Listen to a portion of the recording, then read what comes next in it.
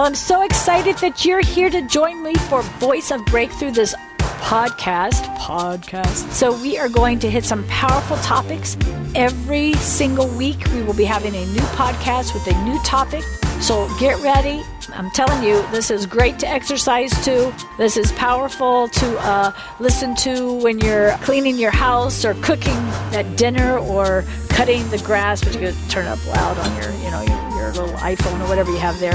Anyway, you're going to love this powerful, life-changing, every single week podcast of Voice of Breakthrough.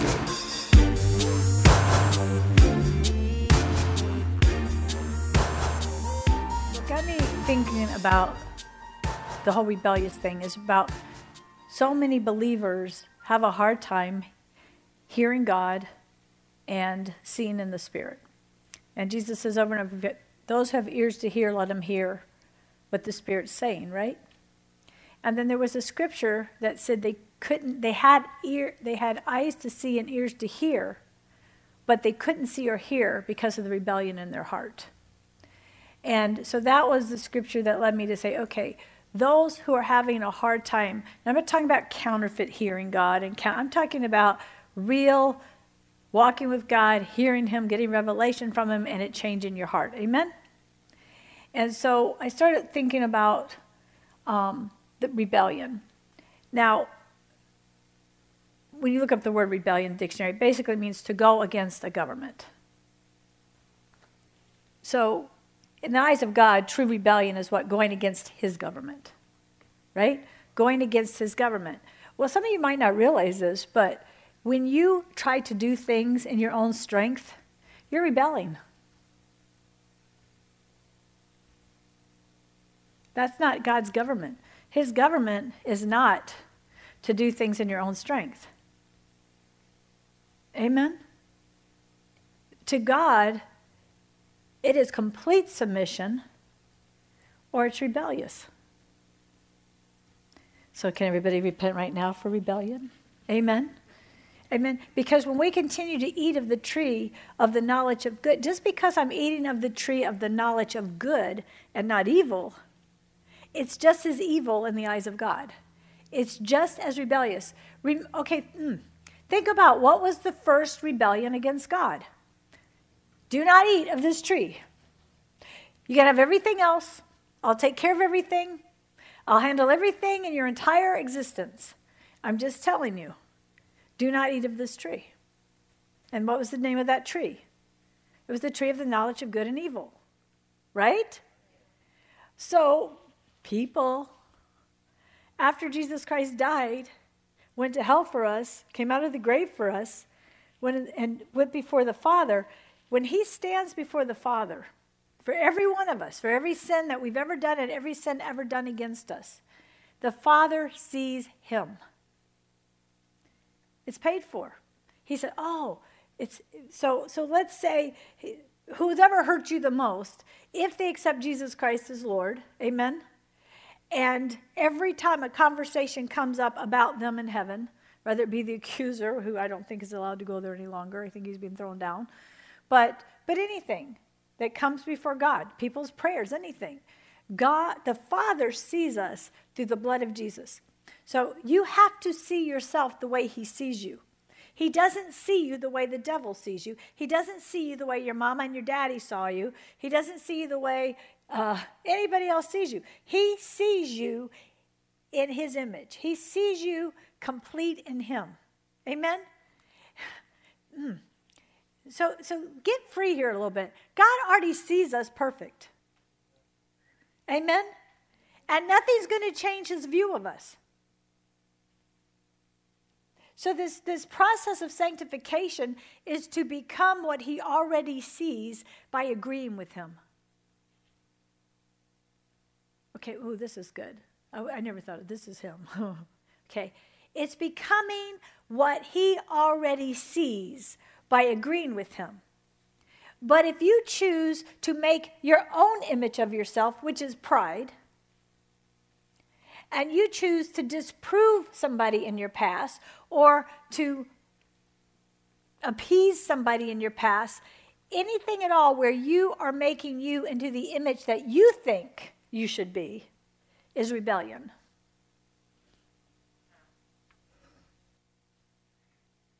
It's rebellion. Don't make it look pretty. It's rebellion. It doesn't matter if you can climb to the top of that tree and every piece of fruit you grab off of it is good.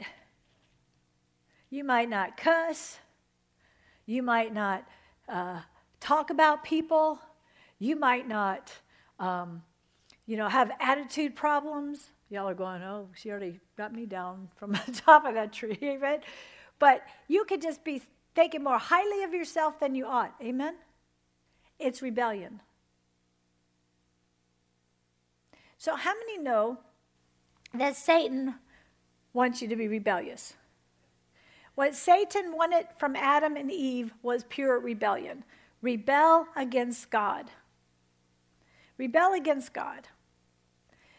So you can sit in church and be rebelling against God while you think you're so good. That's why Jesus said there's none good, not one. There's none good. What he's basically saying is, you can eat of that tree all day long, but it's rebellion. Is everybody getting this? It's rebellion when you order your steps. It's rebellion when you try to interpret the Word of God based on what you want it to say. How many know that most of church is in rebellion?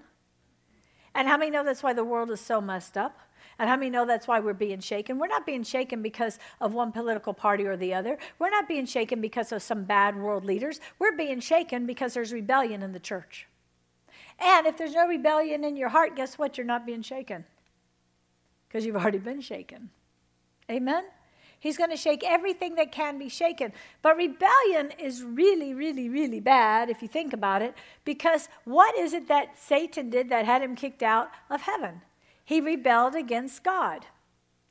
He rebelled. So get what rebel means. To do it a different way than what God is requiring of us.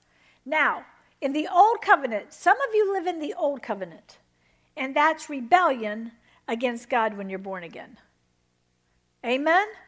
The old covenant is completely different than the new covenant. And that's what the book of Romans talks about. I'm not going to go into it a whole lot because I don't really have time. But go really read it, especially like Romans 12.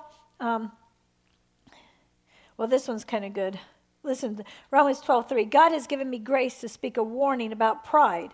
I would ask each of you to be emptied of self-promotion and not create a false image of your importance. Instead, honestly, this is I think this is the Passion Translation.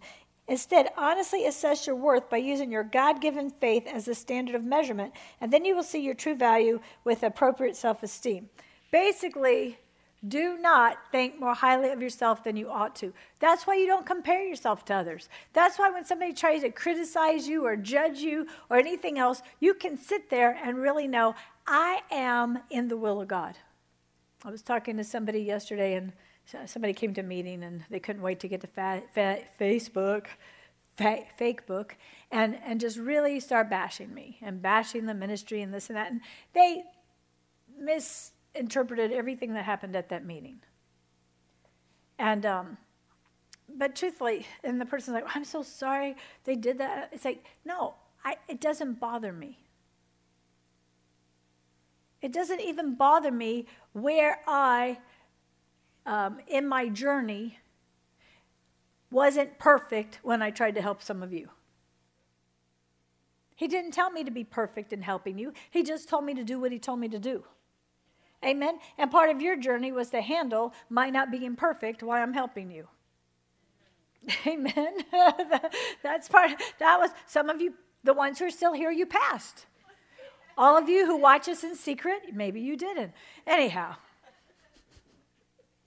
Amen? But I'm just saying, you pass.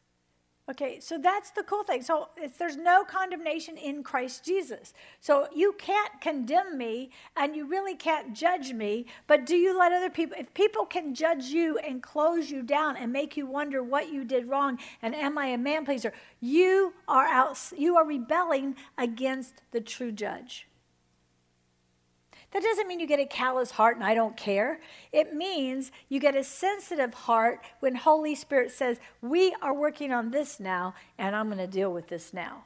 But you don't get a sensitive heart that the devil wants to deal with something now, and God's not worried with that right now. Amen? And that's why we all have to walk this thing together and quit judging each other. And right now, as everything is shaking, we got to just let go. Seriously, let go of good scripture. Grab this scripture. Hold on to this scripture. Who are you to judge another man's servant? For to his master he will stand or he will fall. And then God confidently says, I will make him stand.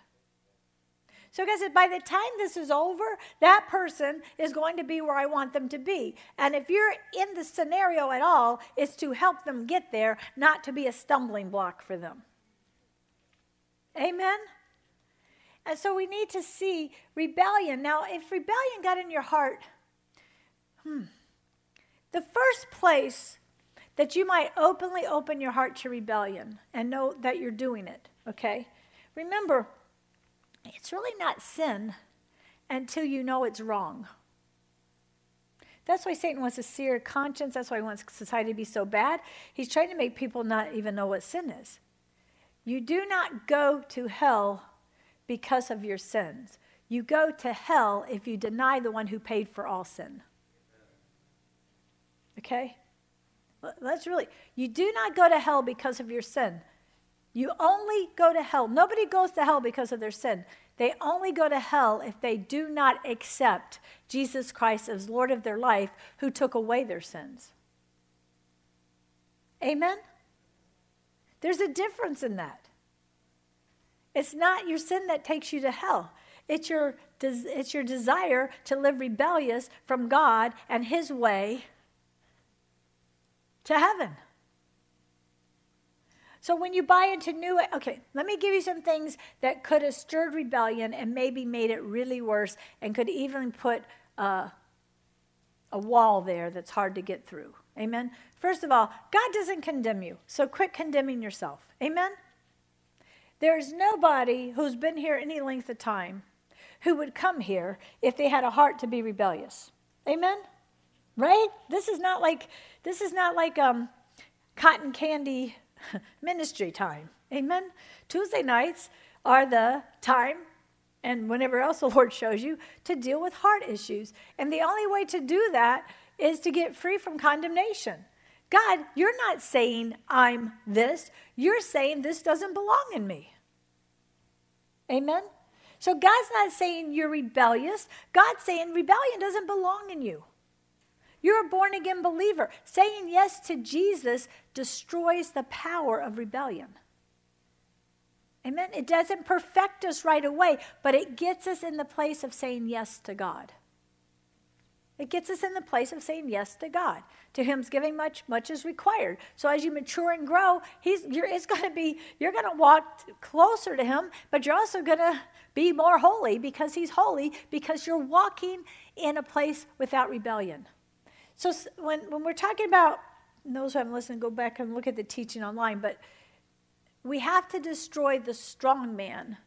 You have to bind him, okay? Binding something is to forbid it from having power, okay?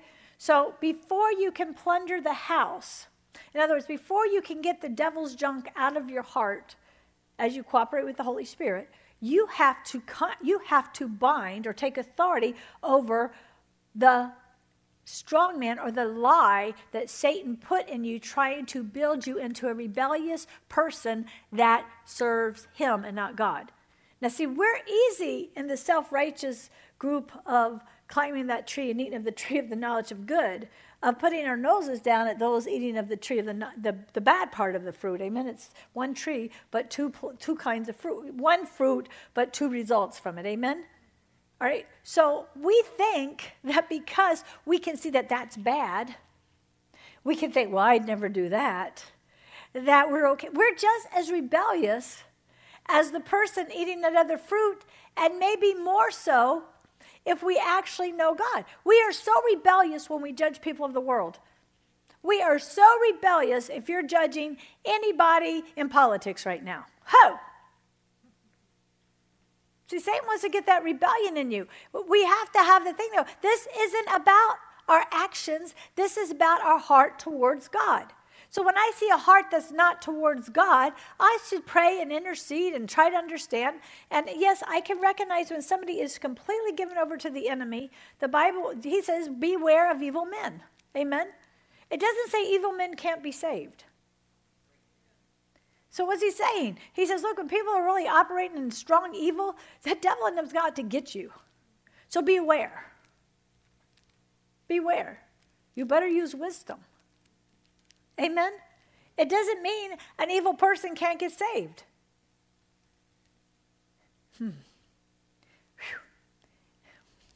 See, we easily recognize, for the most part, a really evil person.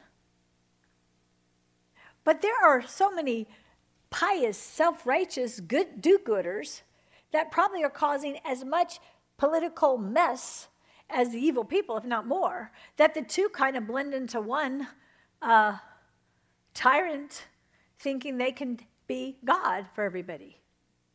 Amen? But we're not going to have much authority against it until we get rid of rebellion. Now, I think the core of most strongmen, when I say strongmen, I'm saying, what was Satan creating you to be before you found God? What generational curses came into your life? What lies did you buy? What situations happened? This is why you don't judge someone else. Because it says, who are you to judge another man's servant? God knows that Satan went after you a very different way than he went after you. And the lie is to compare yourself with it. Yeah, but if you only knew what I went through. See, this is why I'm not buying into this theology they're trying to push on our kids or anyone else. Amen? There's one Savior, one deliverer, one Redeemer, and his grace is sufficient for whatever life journey you went on, for whatever Satan tried to do to you to make you rebel against God. That's your only issue. And he could have given you he could have let you have the most rich, fancy, educated life there was. But if your heart's rebelled against God, hot is hell for you too. And the Bible says it's actually harder for a rich man to get into heaven because they think they're okay. Their deception is greater. Most people who operate in evil, really, no, they have more of a lie, well, God would never accept me. I'm too bad for God. I'm too cool for God. God doesn't want me. They already know what they're doing is wrong. Amen? But the people who eat of the tree of the knowledge of good and evil, but suck up on the good part, they actually think there is no God. They actually think the whole world revolves around them and everybody needs them. They are self-righteous. Amen? When Jesus came and rebuked in his life, he really didn't rebuke the people eating of the knowledge of the tree of good and evil, the ones who ate of the evil. You didn't hear him rebuke the crazy guy all chained up and tearing up chains that was totally demon-possessed. You didn't hear him rebuke him. He set him free. He put him in his right mind. He gave him back. He gave him his identity in Christ and to go tell everybody. Amen? But when he saw the Pharisees who completely ate of the knowledge of good, and decided how God thinks and what God does and how much higher and smarter they were than everybody else and made this religious, pious thing, even though in their heart was all kind of evil. Amen? Jesus rebuked them. Amen? When Peter thought he was doing something so good, wow, here I am, and there's Moses, there's Elijah, there's Jesus, and I'm here in this wonderful time. Jesus, let me build 3 tents. And then the father's like, listen to my son. Because Peter, in his excitement, was actually thinking that to see Moses, who represented the law, to see Elijah, who represented prophets and power, and then to see Jesus was all the same. And the father looked into that heart and said, don't you ever give the give the created the kind of revelation that only belongs to the Creator. Amen? And come on, it's people's doctrine. Sometimes you hear people talk about Jesus, you think he's just a human being that you step on to get to the Father. He and the Father are one, for real. For real. When you see Jesus, you've seen the Father. They look just alike. He just brought himself out from himself so he could go and hang out and walk around. The Father's a consuming fire. No one can look on him and live.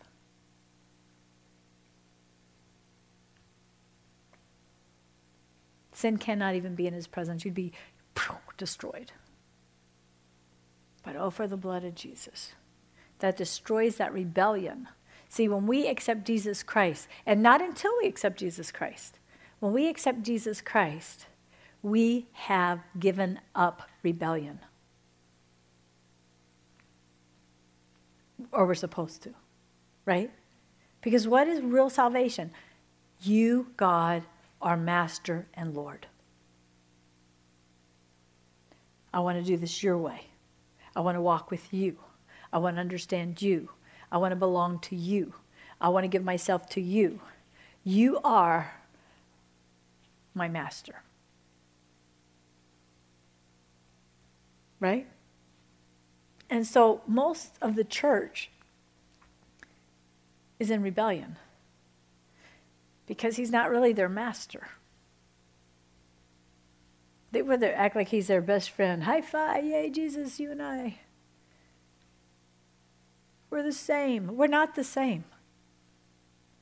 He is the Son of God. You are a child of God. But he is where the Creator put on his creation. But who he is the Creator. Amen? Amen? We are the creation. Whew, get the difference. He is the Creator who put on creation. So he could hang out with us and die for us. So that we could be his creation that enters into his Spirit.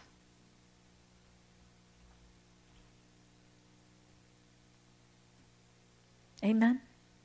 There's a big difference in being God and stepping into humanity and being the creation that God says, I want as my family. And if you accept me as Lord and Savior, if you accept my Son as Lord and Savior, then you can be in my family. And you're going to be something that's different than just creation. You're going to actually be my Spirit in creation. The very Spirit of God. Angels don't have that. And if we don't all wake up to how awesome that is and the reality of that, then we cannot leave our rebellion. It is rebellious to do good works and try to be excellent in your natural strength. It is obedient to say, Lord, what should we do? And learn to flow with him. And that's why even if you're, quote, running late, well, that's not excellent. It's perfectly excellent if God knew what you would be doing and what you would be doing and had already ordered your steps. Amen? Two things can look exactly alike. And we like to put bondage on it and say, well, that must not have been, they're always late or whatever. If they always are, that's between them and God. Let him, do what you want. But many times God is not on the timetable you're on because he's doing other things. I'll tell you what, you want to know what's coming up in the year, we're already in the year 22 based on the Jewish New Year's, which is probably more accurate than ours. Amen? So when I was doing radio today, I didn't have a clue we're a month ahead almost. Like I did radio today for the week of November 8th through the 14th or something like that. Well, it's a little interesting when we have an election coming up and everyone thinks your radio show is live. Because it used to be live until they told basically that you can't do live anymore. But then they made it so you have to send things in a month ahead of time. Has anybody ever tried to be live when you're sending things in a month at a time in 2020 and 2021? You have to really flow. I even tell you what the weather is some days. Lord help. So I'm like, I tell Karen that we did radio. I said, I wish that we could just do this after the election. Now this is going to be like 2 weeks after the election, and somebody would have expected me to respond somehow to the election by now, and I don't know what to do. So we get in the anointing. The first one, we're not going to talk much today. God bless you. And then we put a program on, which they know that part. But then I start talking and preaching, and I'm like, oh my gosh, we got a plan for you. Y'all could kind of get ready to know what's going to happen at the beginning of November. All I could say from what I prophetically know I was saying, because I wasn't thinking at first, is the beginning of November is going to be extremely chaotic. Nobody's going to know what's up or down, and people are going to just be wondering, how do we plan anything? And it's already like that if you're awake at all, amen? So I'm sitting there, and the next thing I know, you don't know, right before that, Karen and I were talking about if we're going to do the Christmas thing this year. You know, we have that big giveaway every year, and we have donated gifts already. We already have things for the kids. We have stockings. We have everything. Christmas stockings. We have presents. We have all this stuff. And tons of things. But my heart's just not in doing it this year. So I'm like, well, Lord. So we're thinking, maybe we'll just do this. Maybe we'll do that. I just couldn't figure out what we're doing. But I just have this excitement about Beauty for Ashes family, the real church, just enjoying God through the holidays. Just enjoying God no matter what the rest of the world is doing. So I start talking in this, and I'm demonstrating to you what not being rebellious looks like.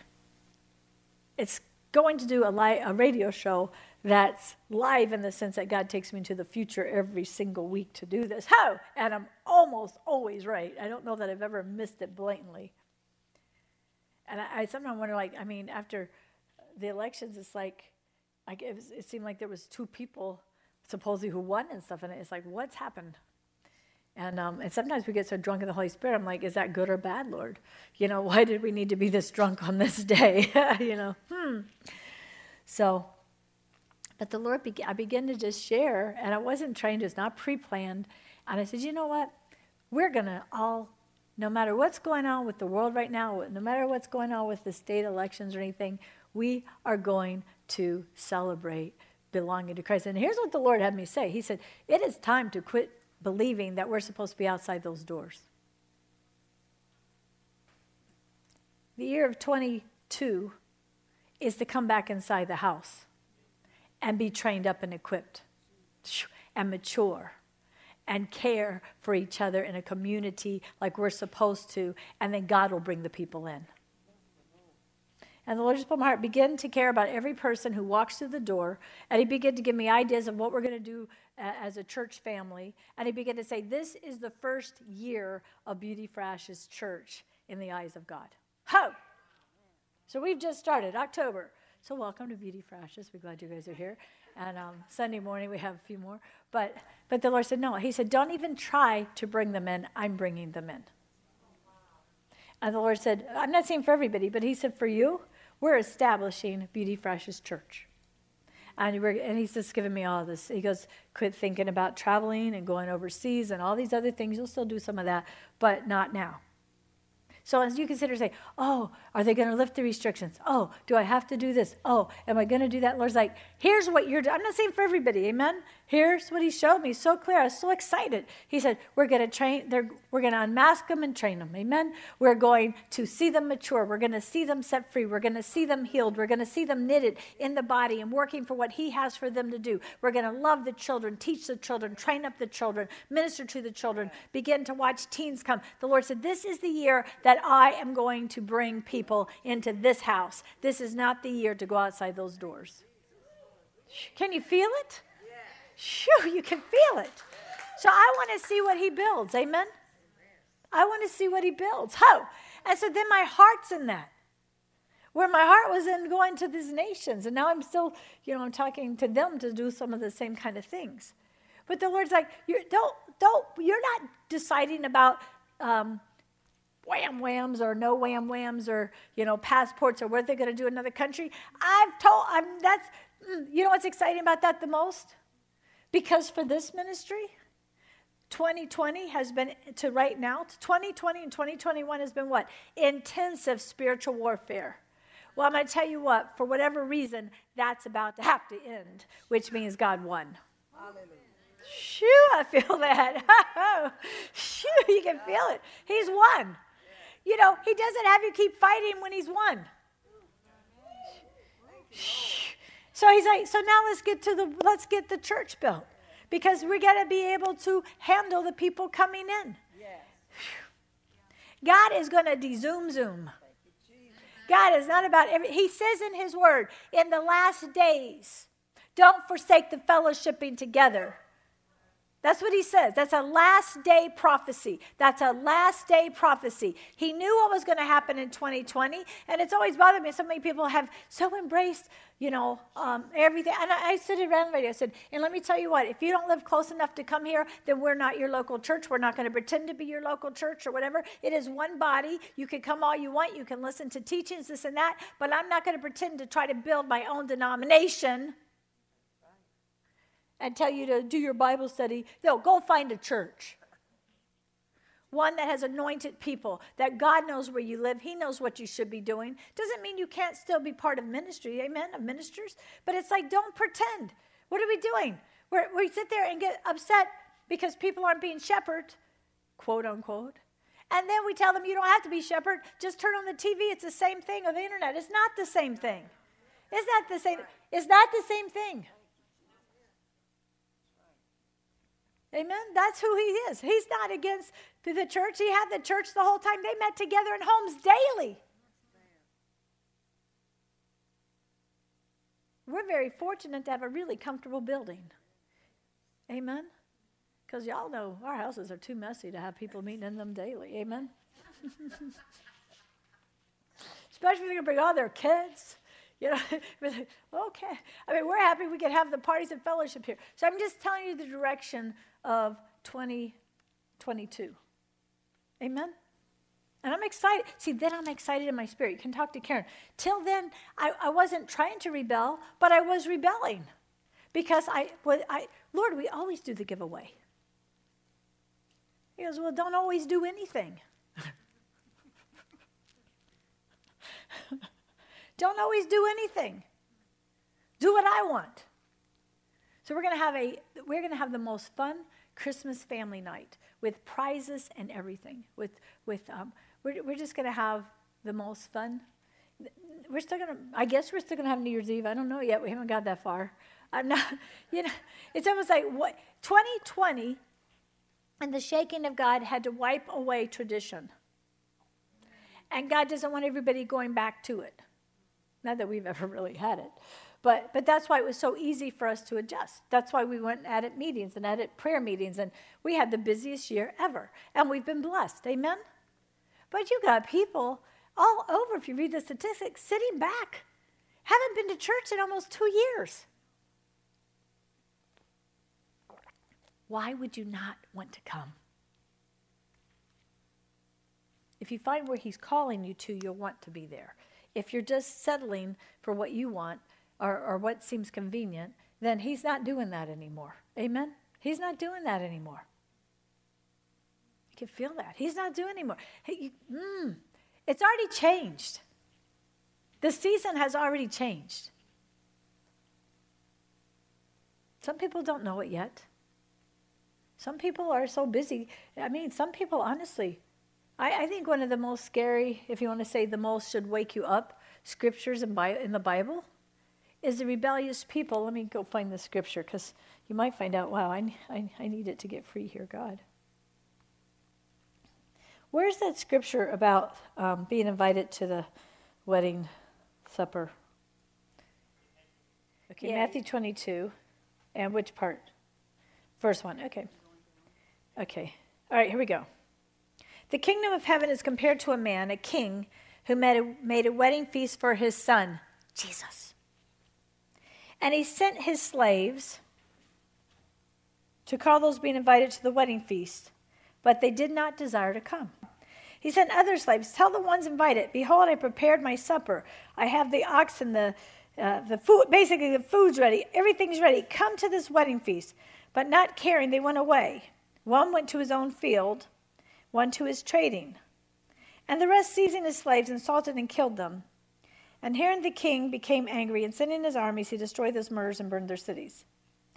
Then he said to the slaves, indeed, the wedding feast is ready, but those invited were not worthy. Now go to the exits of the highways and call to the wedding feast as many as you may find.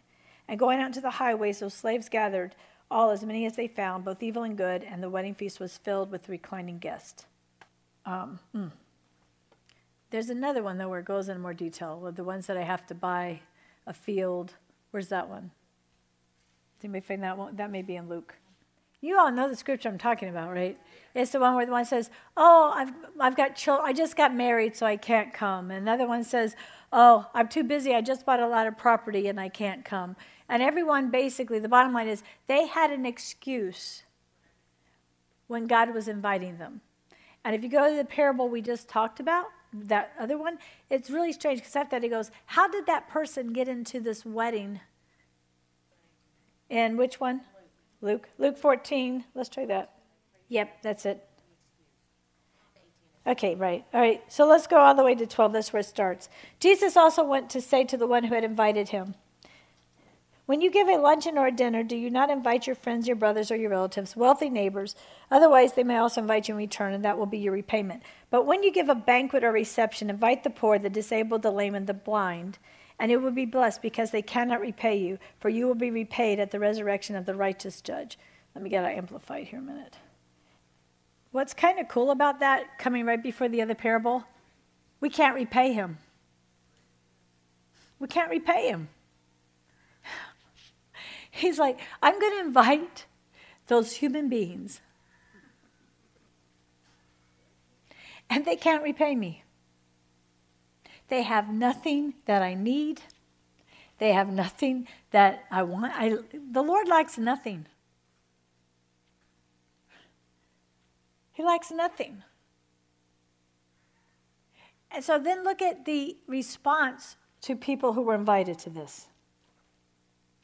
The Lord said to them, a certain man was hosting a large banquet, and he invited many. And the time for the banquet, he sent his slave to tell those who had been invited, come, everything is ready and prepared. Every one of them began to beg off. The first said, I bought a farm. I'm obligated to go to see it. You're going to have to excuse me. Then another one said, I've purchased 5 teams of oxen. I'm going to check them out. I'm asking you to please excuse me. Another said, I've married a wife, so I cannot come. The slave came and reported these things to his master. The master of the house got angry and said to his slave, quickly go into the squares and alleys of the city. Bring here the poor, the maimed, the blind, the lame. The slave said, Master, I've done as you have instructed, and there is still room. So the master said to the slave, go out into the throwaways and fenced areas and press them to come in, so that my home may be filled. For I tell you, none of those men who were invited will ever taste my banquet. Well, it's the revelation of, don't take for granted that God is inviting us. It's rebellious to say no to God. It's rebellious to be too busy for God. It's rebellious to order your own steps. It's rebellious to order your own steps. It's rebellious for you to already know, well, I can't do that. How do you know what you can do? The Lord says, don't even think about tomorrow. It'll have enough trouble. It'll take care of itself. God wants us to actually live in this place where he actually orders our steps. The steps of a righteous man are ordered of the Lord. Amen? Now, some of y'all are in your brains right now. This is a scary place for you to hang out. Because in your brain right now, you're thinking, oh, am I not supposed to do anything? Can I not plan anything? Can I not take a job? Can I not do anything? Okay, quit thinking with a carnal mind. He's not asking us to be ridiculous. Amen? What he is saying here is trust me. So if you have a job, and if you're not rebellious, he gave you that job. And if he's given you that job, he will take care of that job. This is the same thing to say to those people. If God gave you a business, he will take care of the business. If God gave you a wife or a family, he will take care of that. Amen? I'll give you a really good example. After I gave myself completely to the Lord, after my daughter went to be with the Lord, somewhere not too far after that, and my husband, we had 2 small boys at that time. Probably they were about 2 or 3 or 3 and 5 or 6, something. They're 3 years difference. But it wasn't that long after Lauren, probably a year after Lauren went to be with the Lord, which was in May, because this was a summer camp, up at camp, and a very Pentecostal camp. And so the Lord came and he just spoke to me and he goes, I want you to go to that Pentecostal camp almost every night. It's an hour drive there and an hour drive back. And they go till like 11. So I would never get home till like midnight. And I'd have to rush out the door. Like I'd have to fix dinner and then get out the door and not really eat with everybody. I could eat, but just real fast. We'd have to eat at 5, have to be out the door by 6. And the Lord said, I want you to go to almost every meeting. I'm thinking, oh my gosh, how am I going to tell this to my husband? And I'll never forget, we're driving, and the Lord's like, tell him now. I'm like, we're stuck in a traffic jam. And the Lord's like, tell him now. I'm thinking, I don't want to see him upset, and I don't want to see him, we're still going through a really difficult time, and it's just about to be hit soon, a really difficult time that's coming up we didn't know about. Maybe it's why God wanted me to go. And so I'm sitting there, I said, honey, the Lord told me that he wants me to go to the Pentecostal camp almost every night. It's a 3-month kind of thing. It's about 9 weeks.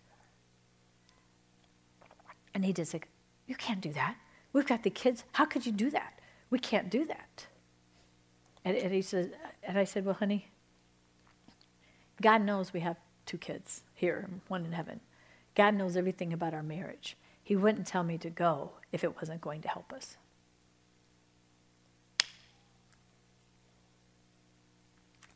Anyone who would have said no to God because their husband didn't want them to go would be rebellious.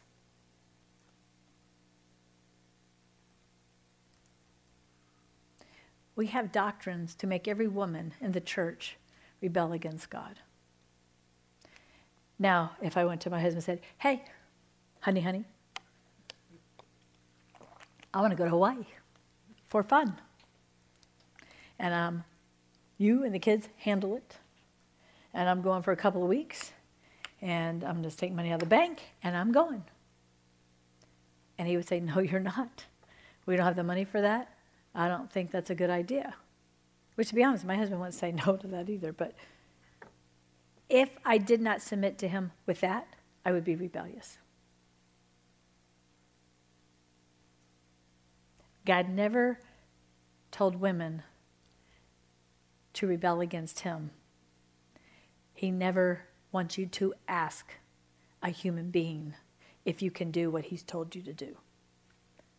Now, if you don't know how to hear him and you got the wrong things in your heart, you're going to pay the consequences. Amen? Well, I'm still married, 40-some years. I don't know, that's 30, almost 30 years since that conversation, and 40 years, or 42 years, I don't even know when I got married, 1979. So however long ago that was. Yes, I was such a child. Anyhow. But just it's like, does everybody get this? It's so what we teach in the church is rebellion against God.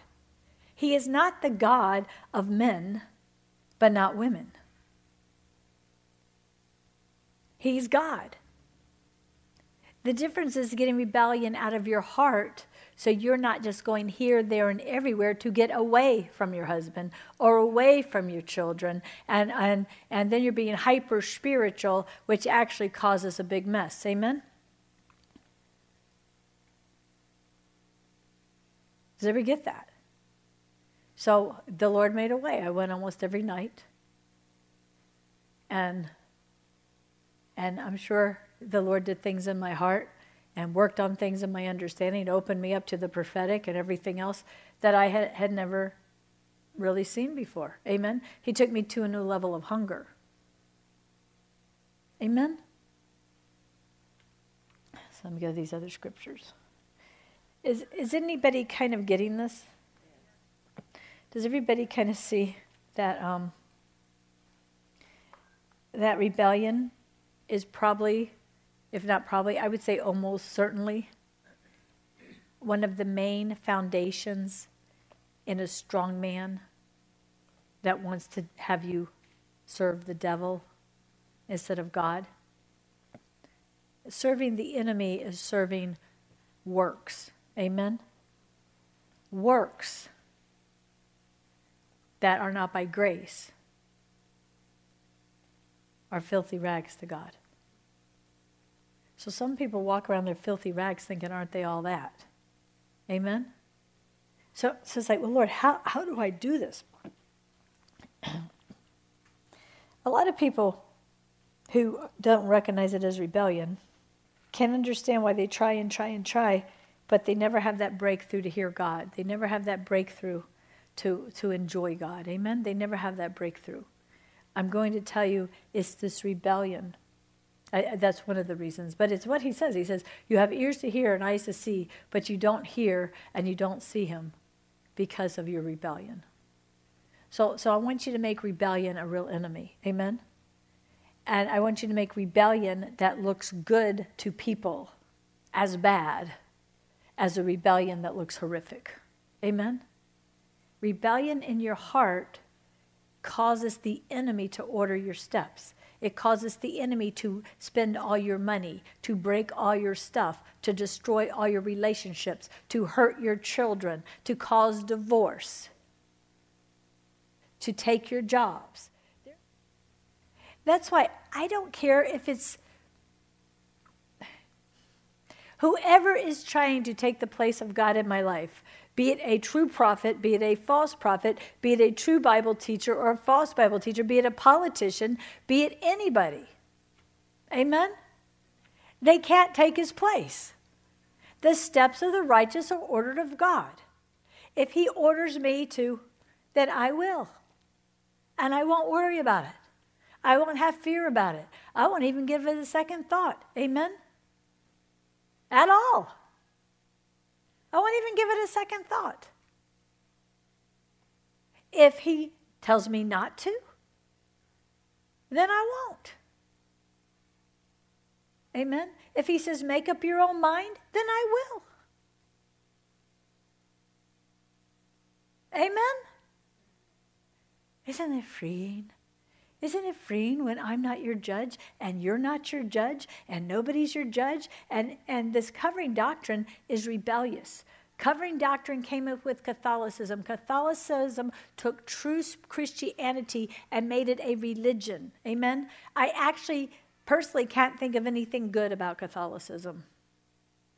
I'm not saying there aren't people who practice a religion called Catholicism who has accepted Jesus in their heart. I will say practicing a religion called Catholicism is rebellion against God. And it's actually was the beginning of the whole Christian relationship with God coming into bondage and chains called religion. When I have to sign papers to go to certain countries to say that I will not do religious activities, I can do that easily. I don't do religious activities. I'm not lying. I don't do religious activities. I don't do religion. I wrote in the same letter. But the same grace that God gave me to get through the death of my daughter, I'm going to your nation to minister to families who've lost children. I am. And they could not say no to me. I know they wanted to. We prayed, and Karen and I had a vision. I saw them wanting to hit like where they want to accept my visa, and they couldn't do it. And I got my visa the day before the plane left. Was I packed? Yes, because I knew I was going. Why? Because he told me to go. When I bought this building, and the city called me and said, you can't have that building. I said, I already have this building. They said, well, we won't let you put a church there. I said, well, that's between you and God, because he said, we're putting a church here. Has anybody noticed the sign on the outside of the building? Amen. And you know, I'm telling the truth on that. We came up against it. We had to do some spiritual warfare and pray and watch people forget things and all kinds of stuff that was amazing. Even our engineer was like, I've never seen anything like that. He didn't want me to go to the meeting. I said, no, I'm going to the meeting. He says, I don't like my clients to go to these meetings because there's a lot of negotiating. I said, I'm going to the meeting. And then, I don't know what happened, but there was a stickler little point, and all of a sudden, right out of the guy's head, and we all started talking about something else, and he signed everything and sealed everything. We walked out, and the engineer said, I've never seen anything like that in my life. I've never seen anything like that in my life. Why? Because my steps are ordered of the Lord. I'm not afraid because he's ordering my steps. We need to get free from fear. Everybody sitting home disobeying God is full of fear. We actually have not had a bad year in 20 or 2021, have we? And we're about to have an awesome year in 22. And sometimes I forget how it is out there where people are living in fear. Amen? It's amazing, actually, how good God is. It's amazing. Even when you're in the middle of storms, even when you're in the middle of stuff, obey him. Hear what he says. Do what he's showing you, because he has made a way of escape for you. So we have to realize, eating of the tree of the knowledge of good, because we all know, everybody kind of knows eating the tree of the knowledge of evil, even though now the whole thing is all mixed together, right? Like they're calling evil good and good evil, right? I mean, when someone can say, murdering the baby inside your womb is a good thing, and standing against it is a bad thing. We are living in very mixed up, confused, evil times. Amen? And if anybody questioned it before, go have an ultrasound and go all the way up to right before delivery, and you will see what that baby that they want to call tissue looks like right before it comes out of the birth canal, because they murder them up to that point. And some of them murder them after they're born. It's horrific. But it's not for me to eat of the tree of the knowledge of good and evil and condemn everybody who can't understand that. It's for me to help them find Jesus Christ and be able to forgive themselves and to find a freedom they've never known before, and look forward to seeing that child being brought up in the kingdom of God, waiting for them to get there. Amen? Okay, let's go to Romans 9:32. This one says it pretty good. I have an entire teaching on Romans. Romans is seriously one of the most powerful books in the Bible. The one I'm reading here, maybe it's a different, Romans 9:32. And why was that? Because they did not pursue the path of faith, but insisted on pursuing righteousness by works, as if it could be seized another way. They were offended by the means of obtaining it and stumbled over the stumbling stone. Okay, let me find which one that was. 9:32. All right. That is so good the way that's worded. Romans 9:32. Okay, this is the Passion Translation. Go to 9:30. So then what does this mean? Here's the irony. The non-Jewish people who weren't even pursuing righteousness were the ones who found it and seized it, a perfect righteousness that is transformed by faith. Yet Israel, even though pursuing a legal righteousness, they did not attain it. Why was that? Because they did not pursue the path of faith, but insisted on pursuing righteousness by works, as if it could be seized that way. They were offended by the means of obtaining it and stumbled over the stumbling stone.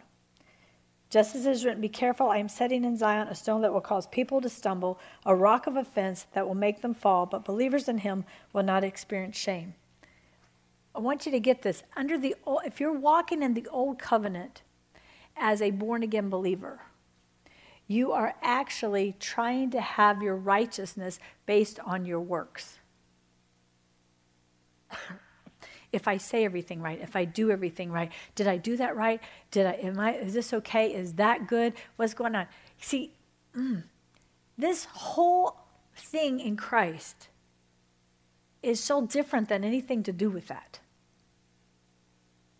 Amen. I know like Linda had a breakthrough.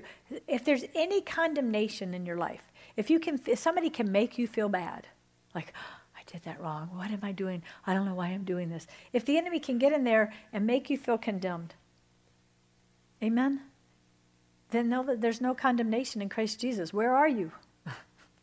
Where are you? Don't make your children feel condemned.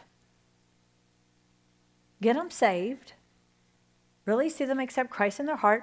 And then you get free enough to help them know how to repent. Help them know how to hear God. Preach the gospel to them. Don't make them feel bad. Don't be people down with fear. Don't be people down with shame. Encourage your kids. Make them know all miss it. All miss it. But God forgives you if you want to be forgiven. He already knew you were going to do that. Do you know he already died for that? It's okay. Now there's consequences if there's, if it causes them to have a bad grade or hurt somebody, there's consequences, amen? But consequences shouldn't be punishment. When we are born again, we should never fear punishment. Amen? When you're born again and your children are born again, they should not fear punishment. They should expect discipline. There is a big difference between punishment and discipline. Punishment is you're doing this because I told you not to do that and you've made me mad and it's all about me. It's all about how you messed up my day. It's all about how you're not doing what I say. It's how you're making me look bad. Punishment is because you're mad. Discipline is because they need to get this out of their life. They need to see that saying that hurts somebody's feelings or doing that is against God's ways. And they need to understand why they must be disciplined. Amen? And you need to repent. Now, if you had a parent that punished you because they didn't know how to discipline you, or if you had the Bible says if you don't discipline a child, you hate them. We're in a whole culture with a bunch of hated kids who are now totally rebellious. What happens if you don't discipline a child? It means there are no laws for you. There are no rules for you. There's no expectation for you. Just do what you want, which is a form of lawlessness, which we're seeing everywhere right now. And let me just say this. When you make a scapegoat of anything, if all your problems are because of white people, then you don't have to deal with all your sin. If all your problems are because of black people, then you don't have to deal with. None of your problems are about any other people. Any problem you have as a born-again believer is because there's something in your heart that needs to come out. Or there's fear that needs to be dealt with. Amen? Amen? And it doesn't matter, truthfully, what the enemy did to get you into rebellion. What matters is what Jesus Christ did to get you out. Amen? It matters what did Jesus Christ do to get me out of this rebellion. Whew. There's no justification for rebellion against God. Come on, look at it, folks. Look at all abortion is rebellion against God to the greatest degree. To the greatest degree. Perversion, not knowing that they're made them male and female, is a great rebellion against God. It's not okay for teachers to teach our children to rebel against God. It's not okay for politicians to come in agreement with laws that tell us to rebel against God. We're not going to rebel against God. Amen? Which is why we have to be led by God. You can't ask for religious exemption unless God told you not to do it because you're His and He doesn't want you doing it. And then if He tells you that, He will make them grant it to you. He'll take care of it. If He says, nope, I don't want you working there anymore. I'm closing that door. Don't let them stick anything in your arm. But come over here and get this job. But guess what? You'll get the new job with the better job. But here's the difference. God is in charge of it. Amen? And it takes faith. It's a risk. But wouldn't you like to get rebellion out of your heart so you're hearing God and not rebellion? Amen? When the Lord told me to buy this $500,000 building that took $300,000 of renovations and I had less than $1,000 in the ministry account, and I signed the contract and went to Walt Disney World the next day, to which I didn't sleep for a few nights going, what am I crazy? What have I done? Because I had to have $30,000 to them within 3 weeks for a down payment, or the whole thing fell through and I lost my $1,000. Well, when all you got is $1,000, $1,000 was a lot. I'm like, Lord, how are we going to do this? I don't know to this day how this teeny tiny ministry, which was only about 12 people back then, everybody gave from everything they could and came up with $30,000. It was amazing. It was amazing. He's amazing. And He's taken care of every single person who gave into it. And there was no begging. There was no using Scripture in a way to manipulate you at all.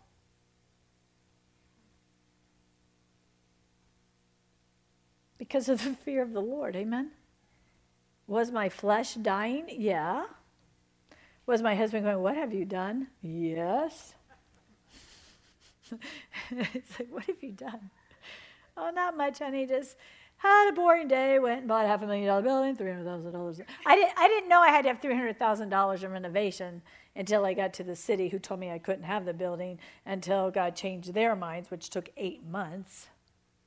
And then they told me how much I had to pay for renovations to meet their high standards for such a beautiful part of Newport News. I'm like, let's see, we got a concrete place behind us. We got a car fix-it place with cars parked everywhere that are broken beside us, and they used to be down this road.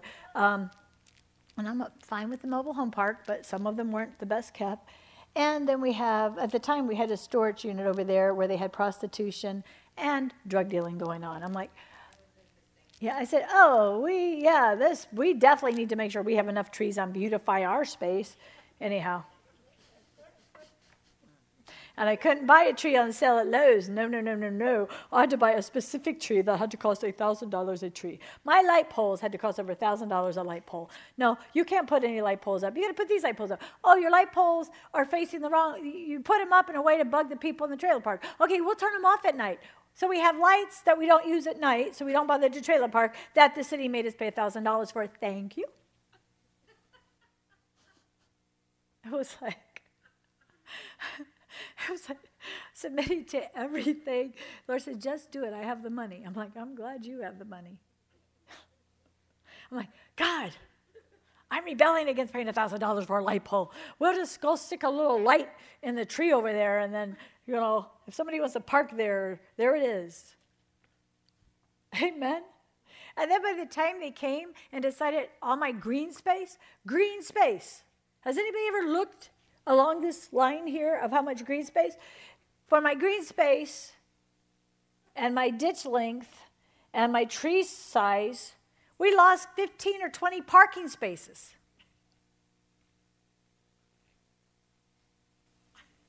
Of course, back then I had vision. We were going to be so full, we were going to need those right away.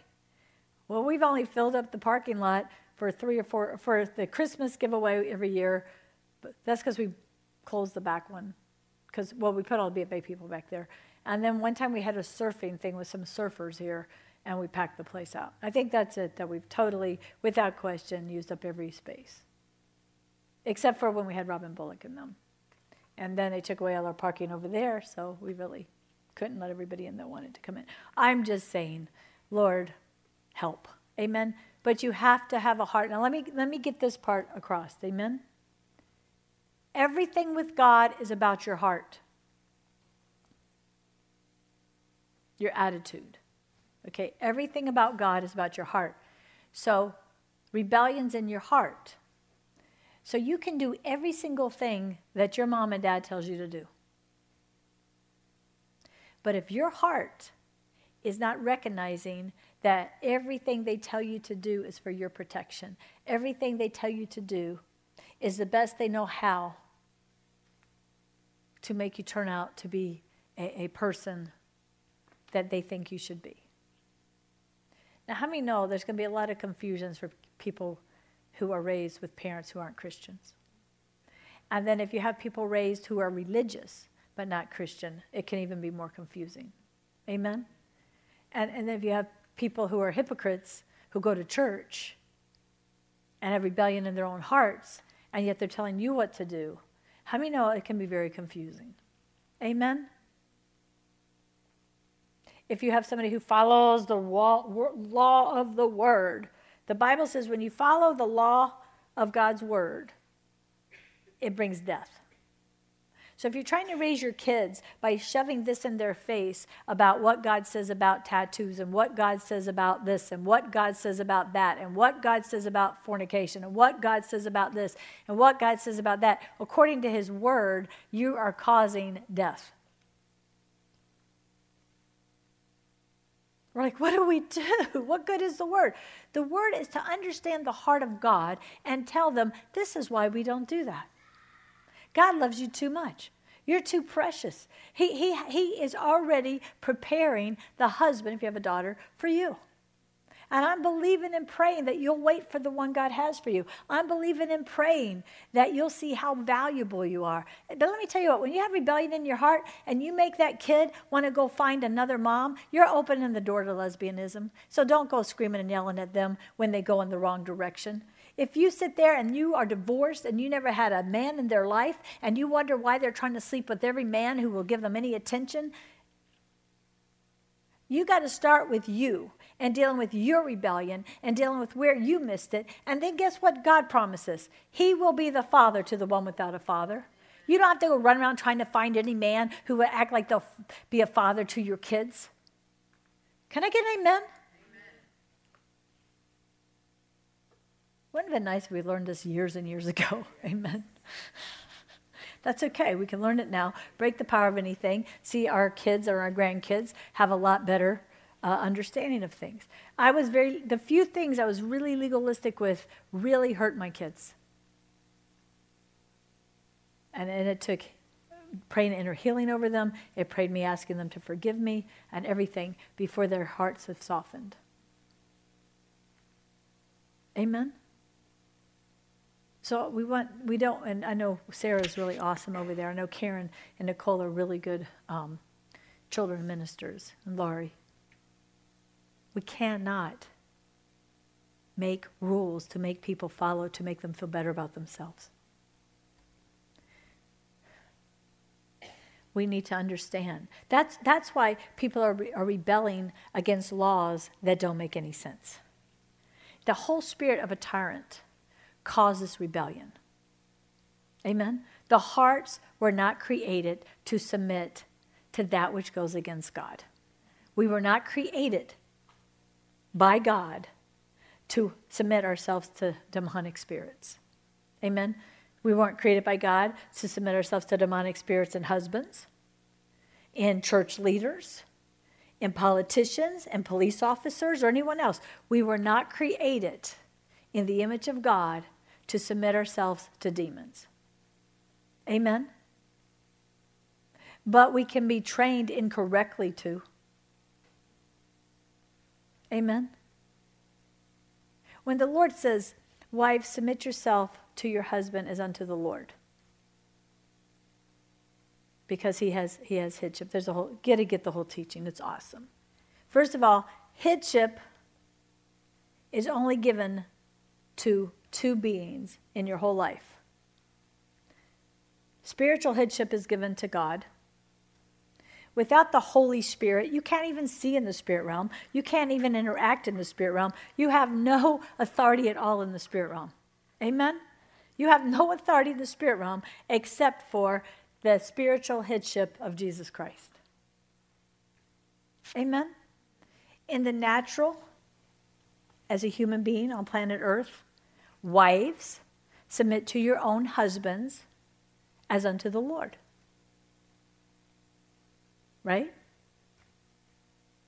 Well, how many know the scriptures were written for believers? How many know by the time you get to Ephesians and Colossians and all these teaching, you're a born-again believer? If you had gotten born again soon enough, then you would know only marry equally yoked. Only marry a man who humbles himself and yields to the Holy Spirit.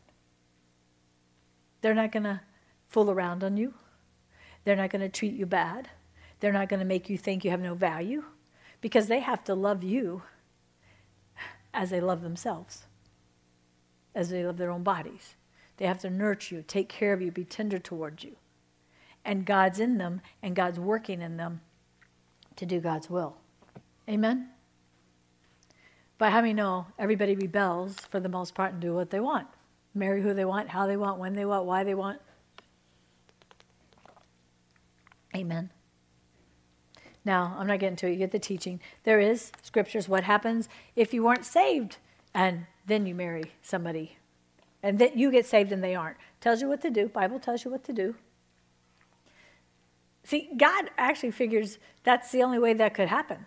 Or if neither one of you were saved and then one of you gets saved. He actually puts all that in the Bible. He tells you what to do in those situations.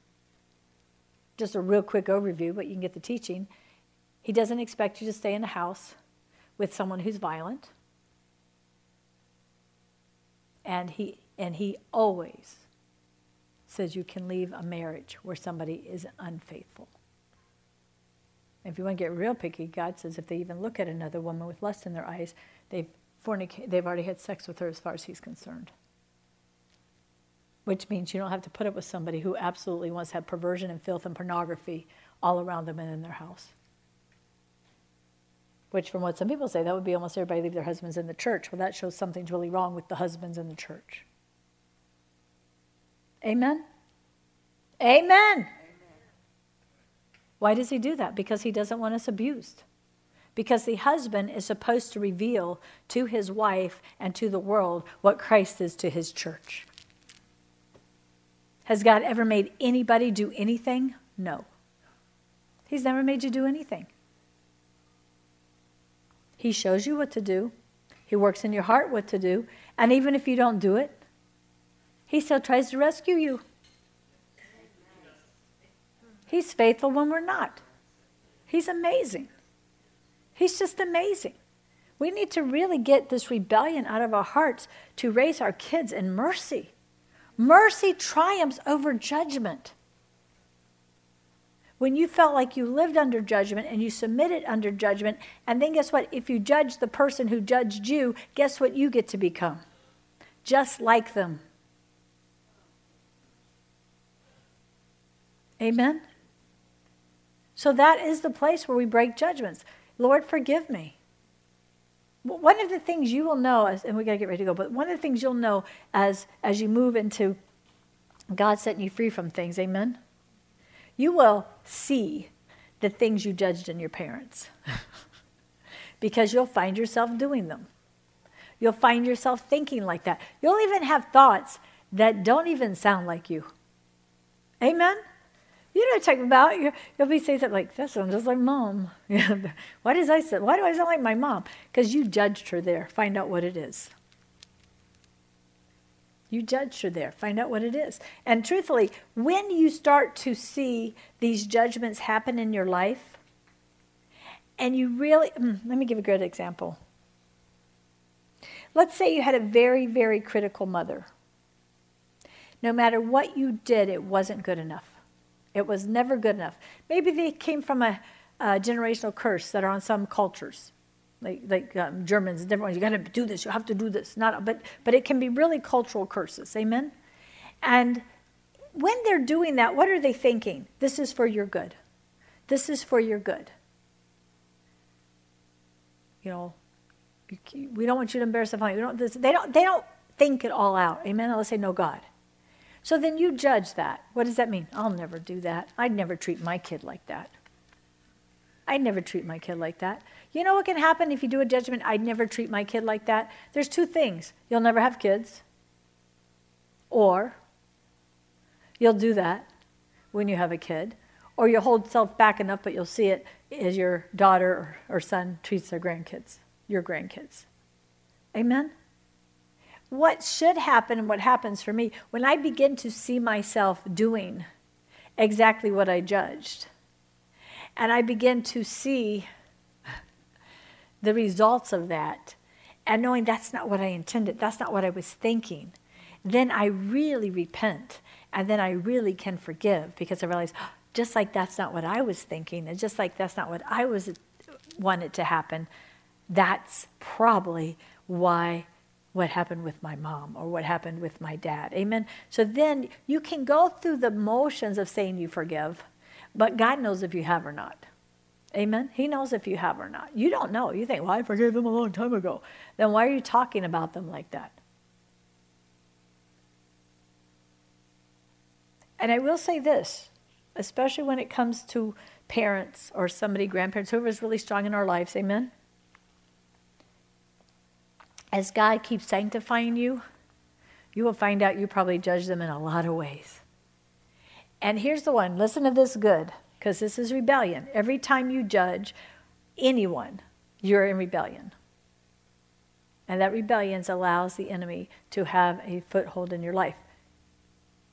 There was a situation in my family, and how many of you guys know I've been doing this for years, amen? So don't think you're going to be perfect tomorrow, amen? Maybe you will. I'm not going to limit God. But, okay, get ready. Everybody listen. We got to get the rebellion out so you quit hurting your kids, your spouses, everybody in your life. Amen? Amen? Judgment is one of the worst things. It's Satan's way to make sure he can make you follow that path. And you might not think you're following that path, but you are. You may be following a different way. So there was a situation, and I should never have been drawn in the middle of it, and I kind of was, and I've forgiven everybody. But I made almost an inner vow that I didn't think anybody who had money and could have another way than going to a nursing home should ever be put in a nursing home. And when someone I cared about was put into a nursing home, who I knew had the finances to not be put in a nursing home, and to me, it was like, well, why don't that person who doesn't want to take care of them anymore just get an apartment down the street or do something else or whatever? And truthfully, most of the things I thought could have been logical answers, but that didn't matter. But because they seemed logical to me, get this, everybody, just because your brain thinks that was a good answer, just because your brain thinks you could have done it different and better, it doesn't stop it from being a judgment. Can I get an amen? Amen? The steps of the righteous are ordered of the Lord. If someone has to go through something because of a judgment, God says he will not be mocked. Whatever you sow, you will reap. The good and the bad. Amen? You're going to sow it one way or the other. And so I was going through something recently with some of this, and I was like, Lord, I just had like really strange things trying to happen in my mind. Like, for example, I knew I have 50-some pairs of Tevas. I like Tevas. And I've been gathering them over the years. 5 pair a year make 50 Tevas. Anyway, so I had this one pair of Tevas. They were by the bed, and so I was getting dressed. I was really, in my head, thought I saw me putting those Tevas on. And then I'm walking out, I got different Tevas on that don't match what I'm wearing. And I'm like, wait a minute, these aren't the Tevas I put on. Well, I know they are the Tevas I put on. They're on my feet. Nobody came in, knocked me on the head, took them off in between. But the bottom line was, I'm thinking, how did my mind think they were something different? And then there was 2 or 3, I think I told somebody, there's 2 other things. One of my sons kept saying, you're reminding me of Grandma or Mima or whatever. I'm like, hush up, I'm not her, I'm me. And I kept feeling it. But the Lord showed me, because you judged this relative, when they came alongside another relative who made the choice to put someone in a nursing home, because you judged that you would never do that. And now you're seeing another family situation where somebody's being torn apart because they can't handle somebody at home. And you're really seeing why would they, who am I to decide that he should go move somewhere else? Who am I to make these decisions? And then the Lord, I really repented. Really, it changed things so fast. I'm like, well, yeah, if that's going to be the best care, that's up to them. That's not our decision. Here's the thing, though. The Lord said, you were set up by the enemy to either get dementia and end up in a nursing home, or for somebody you would be in charge of to get dementia and end up in a nursing home because of your judgment. Whoa. This is serious stuff. This is serious stuff. And as long as you walk around with your great attitude that you wouldn't do it that way, and it would never happen to you, and you would be better than that, and why would they do that, and I never do what my mother did, or I never do what my dad did, or I never do what that teacher did, or I never do what that counselor did, or I never do this, you are going to do all of that. It's spiritual law.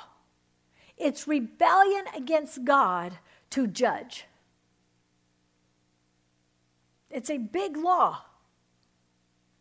Who are you to point at the log, to point at the log in the splinter in their eye? Get the log out of your eye. Get deliverance. Get healed. Get free. Quit seeing it through your perspective, and then you'll be humble enough to be able to help somebody else. Amen? And this is what the church has walked around with, so much self-righteousness and judgmental attitude. We've really turned a lot of the world off to Christ. And we've also put them in rebellion. Well, I can't live up to that, so I'm just not doing it. You know what it is? They're like, I can't eat of the tree of the knowledge of good like you have, because I know I'm going to eat some of that bad. So if I eat the bad, it throws me all the way out of the game. I'm just not going to play the game.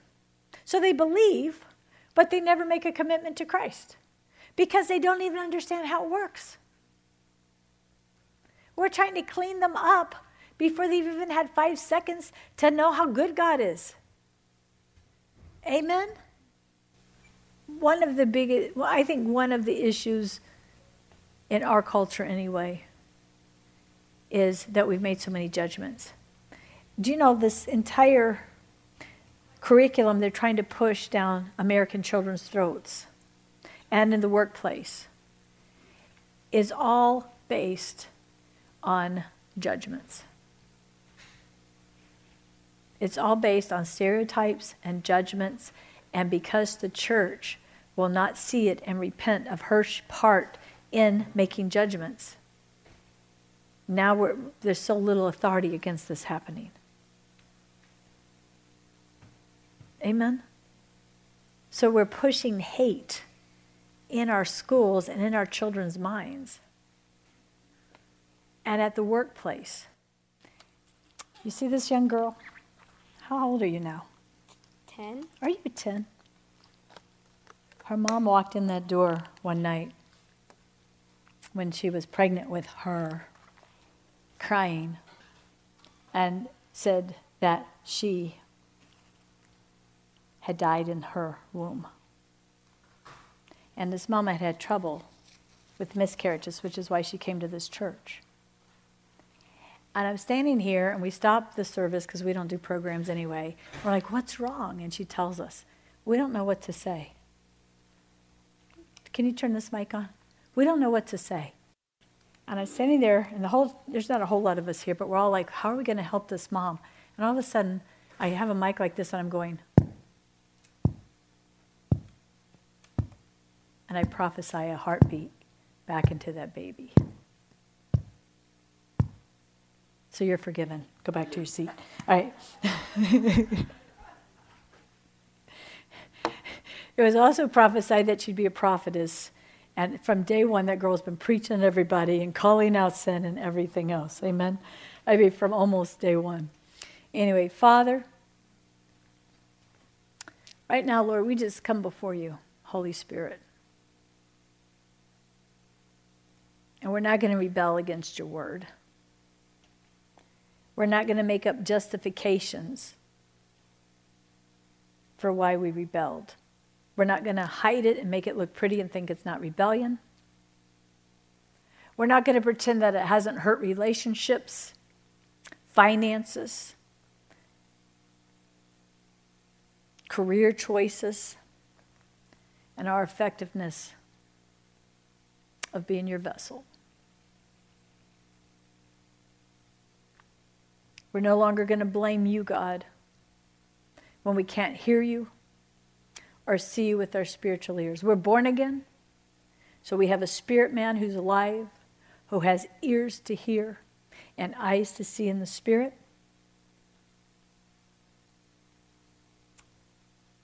We know that your word is true, and we know that you died for all of our sins. So, Father, we come here tonight, and you just say amen if you agree with me in a minute, and we repent of rebellion. If you agree with that, say amen. Whoa, I thought nobody's amening around here. I just wasted this night. Whoa, wouldn't it be a waste because the Lord said do it. Father, we want our rebellion out right now.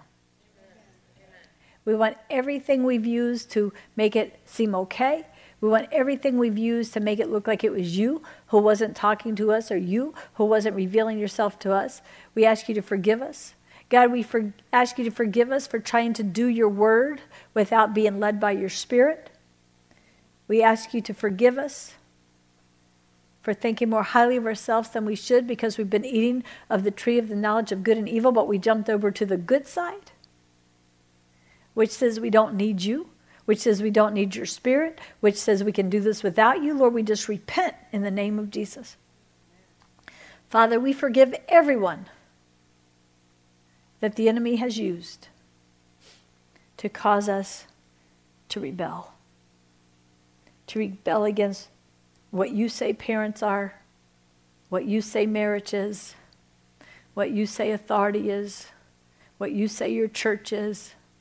God, we just repent. Now, this is going to be specific for just some of those who are watching. And Father, anyone in here who walked away from any revelation they had of Jesus Christ and embraced any demonic doctrine, New Age, Buddhism, any false religion, any false way of seeing God, especially after having a deep knowing that Jesus Christ is the Son of God. Father, we come before you and we ask you to forgive us. This is what I'm seeing for some people. You were rebellious. You were hurt. You were hurt by a very critical parent. Some of you were hurt by an abusive parent. Some of you were hurt by a parent who never said anything good, only bad things. And maybe that's not how they treated all the siblings. But then you grew up knowing Jesus was real or kind of real in some form of Christianity, even though it might have been pretty religious and dry. But at some point, you were enticed by New Age, or you were enticed by Buddhism, or you were enticed by a spirituality that denied that Jesus Christ was the only way to God. And when you did that, a very strong antichrist spirit began to be a gatekeeper over you because you denied Christ. And I hear the Lord saying, you would have never denied me if you'd really known me. You would have never denied me. And you're forgiven. Now quit staying locked up behind an antichrist spirit and quit trying to prove that you love me. Quit trying to prove that you want to do things my way. And just tell that devil to get out of your heart. So, Father, we come in agreement as touching right now that any strong man that has a gatekeeper of an antichrist spirit of pure rebellion has to loose these people who are watching this, has to loose anyone in this room right now in the name of Jesus, never to block your spirit from touching our spirit again. Now, Father, I speak to every hurt, rebellious place inside of people. Every hurt child, every hurt wife, every hurt husband, every hurt student, every hurt person where someone came against them for what they were doing and they rebelled in their hearts and decided to be a man-pleaser, to never let that happen again. Lord, we just speak healing now over all those hurt places. And I just see the Lord saying, rise up. Rise up, daughter. Rise up, son. Rise up, rise up, rise up. Get up. Fear no man. Fear no man. And I just see a lot of you, I just see like you're rising up. And I speak wholeness right now. I speak wholeness right now to every one of those places that hid away, not even knowing it was rebellion to try to please man, not even know it was a rebellion to see God the wrong way, not even know it was rebellion to blame God. Father, right now in the name of Jesus, we pull up all those bitter roots, all those bitter roots, all those roots that said, Lord, why did you make me like this? Lord, why did you make me this gender? Why did you make me this skin color? Why did you make me this with this IQ? Why did you make me like this? Why did you give me these parents, God? Why did you put me in this nation, God? Why did you do this? Why did you do this? Why did you do this? And right now, I hear everybody say, Lord, forgive me. You knew what you were doing because I was wonderfully made in my mother's womb. I was wonderfully made. And I just see the Lord, he's stepping up to the line, and he goes, step out of there. And you're stepping out of this hiding place, this fearful hiding place. And he's taking your hand and you're stepping out and he's saying, be made whole, be completely healed, be delivered, be my daughter, be my son, be who the Father says you can be. And I hear the Lord saying, and I want you to answer this honestly, do you believe that you can become by the Holy Spirit who the Father has already seen you as being? Say yes. Yes. Yes.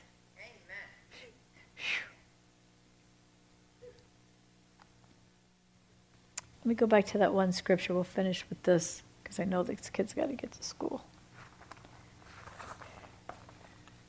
This was just so powerful in this one for people who are going to have to listen. I can think of people who need to listen to this too. Whoa, feel that. All right.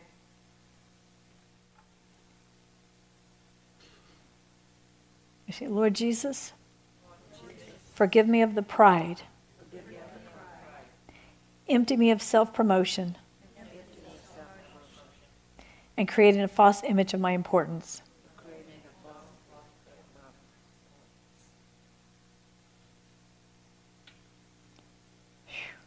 God,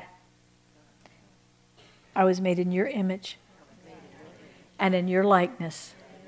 How amazing is that?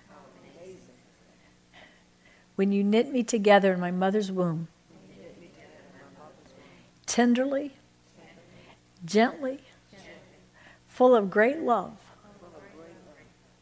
you are already seeing who I would be when I yield to your Spirit.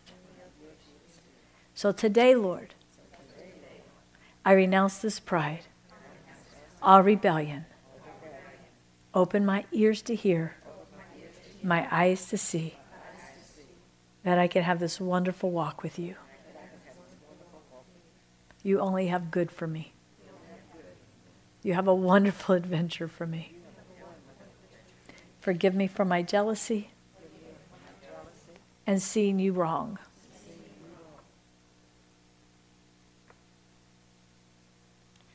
Set me free. And I command every spirit of darkness to to loose me now. I command the spirit of rebellion to loose me now. In the name of Jesus Christ. And I know that the blood of Christ covers all my rebellion. Every perverted thing I've done is covered by the blood of Christ. Every hateful thing I've done is covered by the blood of Christ. Every good work I've done to feel better about myself is covered by the blood of Christ. I want you, God, to order my steps, and you alone. I give you all my idols, everything I've taken on to feel better about myself. I give it to you. Now you're in charge of how I spend my money, what I do with my life, how I treat people, everything about pets or lack of pets, everything about everything I give to you. Get everything out. That was my independent spirit calling the shots. And teach me your ways, O God. Heal my children and my grandchildren and her great-grandchildren. Break all generational curses. Lord, heal all spouses and parents. Anything that was touched and hurt by the rebellion in my heart, I ask you to fix it, Lord. Even as you heal me. In Jesus' name. Amen. Amen. Whoa, feel that. So, Lord, every single demonic spirit that had to come out, we send it to the pit in Jesus' name, a dry place. Can't think of anywhere drier. Ho! And we ask that he get the punishment of Satan on Judgment Day. Because, Lord, the enemy knew we were going to find you, we were going to walk in freedom, and they should have left a long time ago. In Jesus' name, amen. Now, if you love this teaching, and you better say you love this teaching, then we want you to check out our web at beautyforashes.org. There is so much teaching there, and there's a resource library there. And also check out my Facebook page at Cindy Foster Beauty for Ashes Ministry. We'd love you to partner with us and come along for the ride into the apostolic. God bless you.